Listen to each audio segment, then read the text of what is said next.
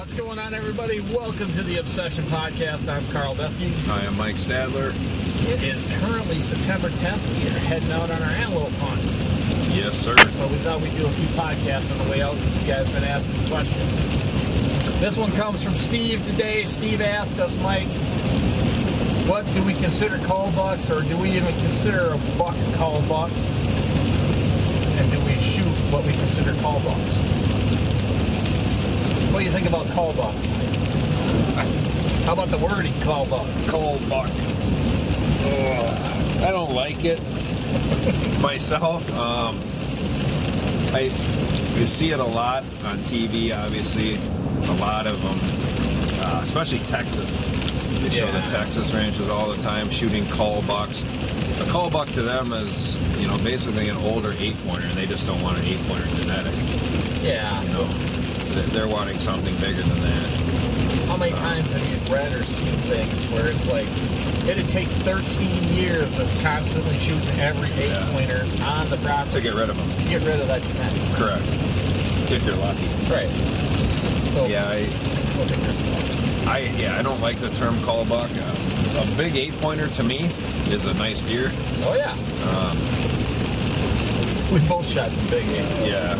Now, have both of us taken out inferior deer with small racks before? Absolutely. Yeah. I know for a fact we have a few of them on film. I know one of them for sure, you remember. Big Mike? That I took out. You took out that one. Yeah. I took out that fork tank. Fork tank. It was a 4.5-year-old fork. Yep. Carl took another one out, which was a cool deer. I don't know if I would say he was that wasn't a cull buck. I think he got injured the year before. He had a screwed up side. Yep. But, deer that I've seen over the years can really make massive jumps from one year to the next. Oh, yeah. So I'm pretty leery on something like that. Like I said, the one I took out for sure we knew. He was a bully, too. He was beating up on everybody. Yeah, just by body size. I watched him beat up and run off a 150-plus inch 10-pointer on a hot doe in late October. And he just walked right past that doe. He didn't want nothing to do with it. So, at that point, I had no problem putting my tag on him to get rid of him. Yeah, 100%. Plus, he was just a giant deer. He was a cool buck. Yeah, he was a giant deer. Cull buck, I don't know. I don't like the wording cull buck at all myself. I think it's something people use as an excuse. Yeah. I'll be honest. Yeah. They shoot something that's not quite what they thought it was. Yeah. Like, well, it was a cull buck. I had to get him out of the herd. Okay. Yeah. If you're in a fenced-in area, like you said down in Texas or something like that, I guess I can see the wording cull buck because it's more of a controlled atmosphere, even though they're large tracts of land. Yeah. Which would be very, very, very difficult to still get that genetic out of there.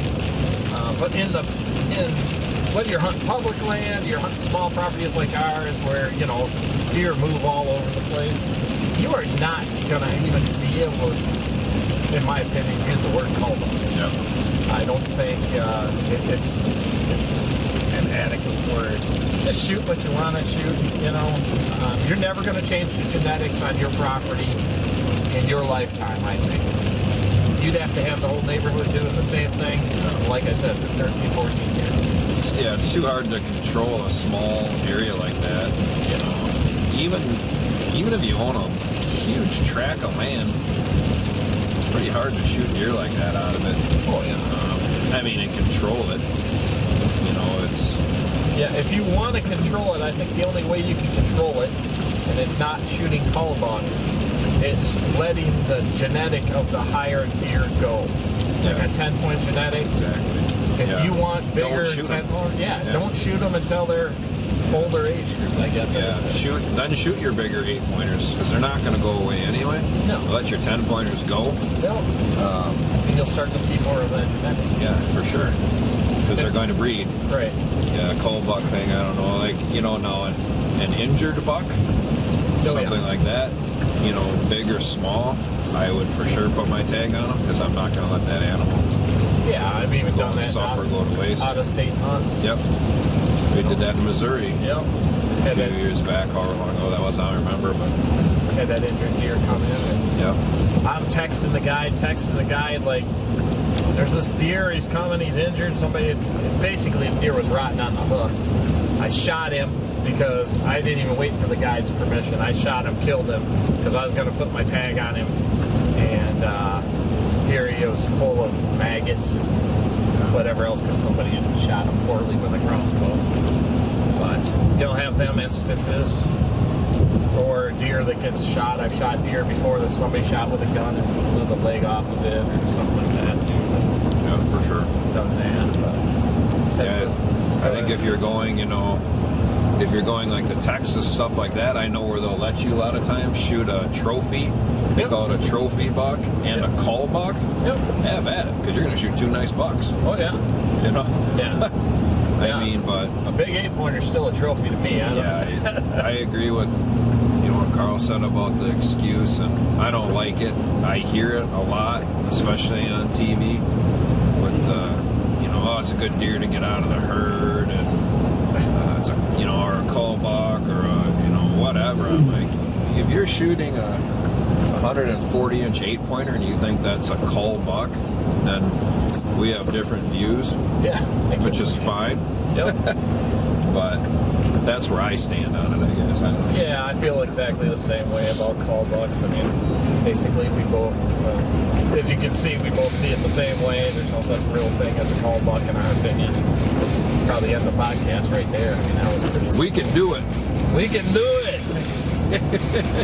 Thanks for watching The Obsession. We appreciate that. Thanks for listening on the podcast. You guys get a chance, subscribe to the channel right here on YouTube. We appreciate all of that. If you guys get a chance and want to comment, we'd appreciate a comment. If you guys got questions you'd like us to answer, go ahead and put them right here in the comments on YouTube. Also check us out on iHeartRadio Podcast, Google Podcasts, now on Spotify Podcast. Finally on there, and it's up and running. And then if you guys want to check out the main feed, it's rss.com.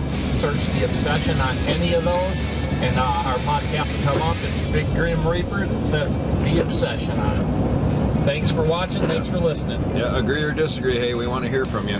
Thanks for tuning in.